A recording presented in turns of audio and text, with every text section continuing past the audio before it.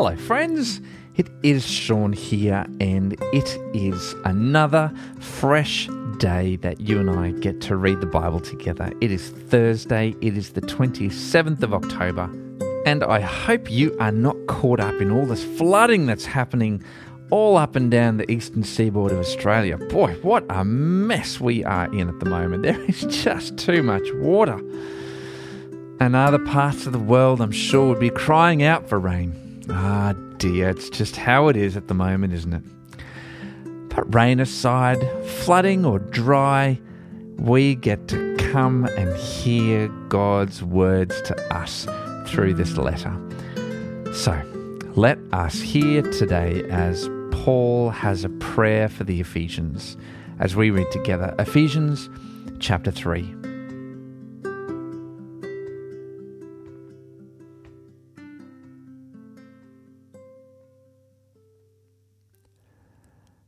For this reason, I, Paul, the prisoner of Christ Jesus for the sake of you Gentiles, surely you have heard about the administration of God's grace that was given to me for you, that is, the mystery made known to me by revelation, as I have already written briefly.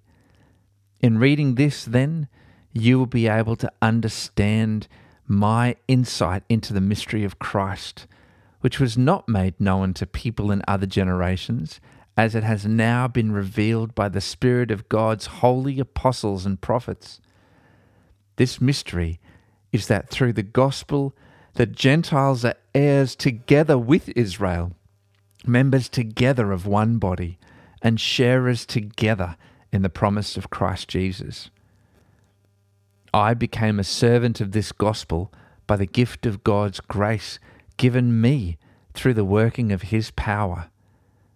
Although I am less than the least of all the Lord's people, this grace was given me to preach to the Gentiles the boundless riches of Christ, and to make plain to everyone the administration of this mystery, which for ages past was kept hidden in God, who creates all things.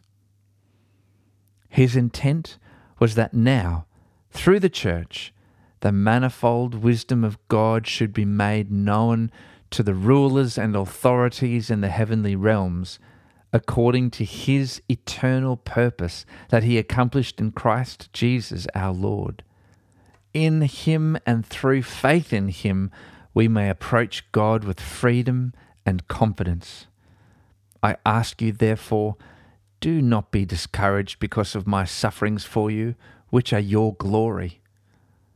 For this reason I kneel before the Father, from whom every family in heaven and on earth derives its name.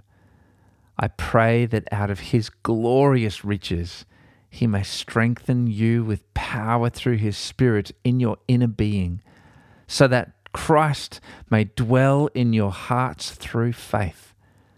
And I pray that you, being rooted and established in love, may have power, together with all the Lord's holy people, to grasp how wide and long and high and deep is the love of Christ, and to know this love that surpasses knowledge, that you may be filled to the measure of all the fullness of God. Now to him who is able to do immeasurably more than all we ask or imagine, according to his power that is at work within us, to him be glory in the church and in Christ Jesus throughout all generations, forever and ever. Amen.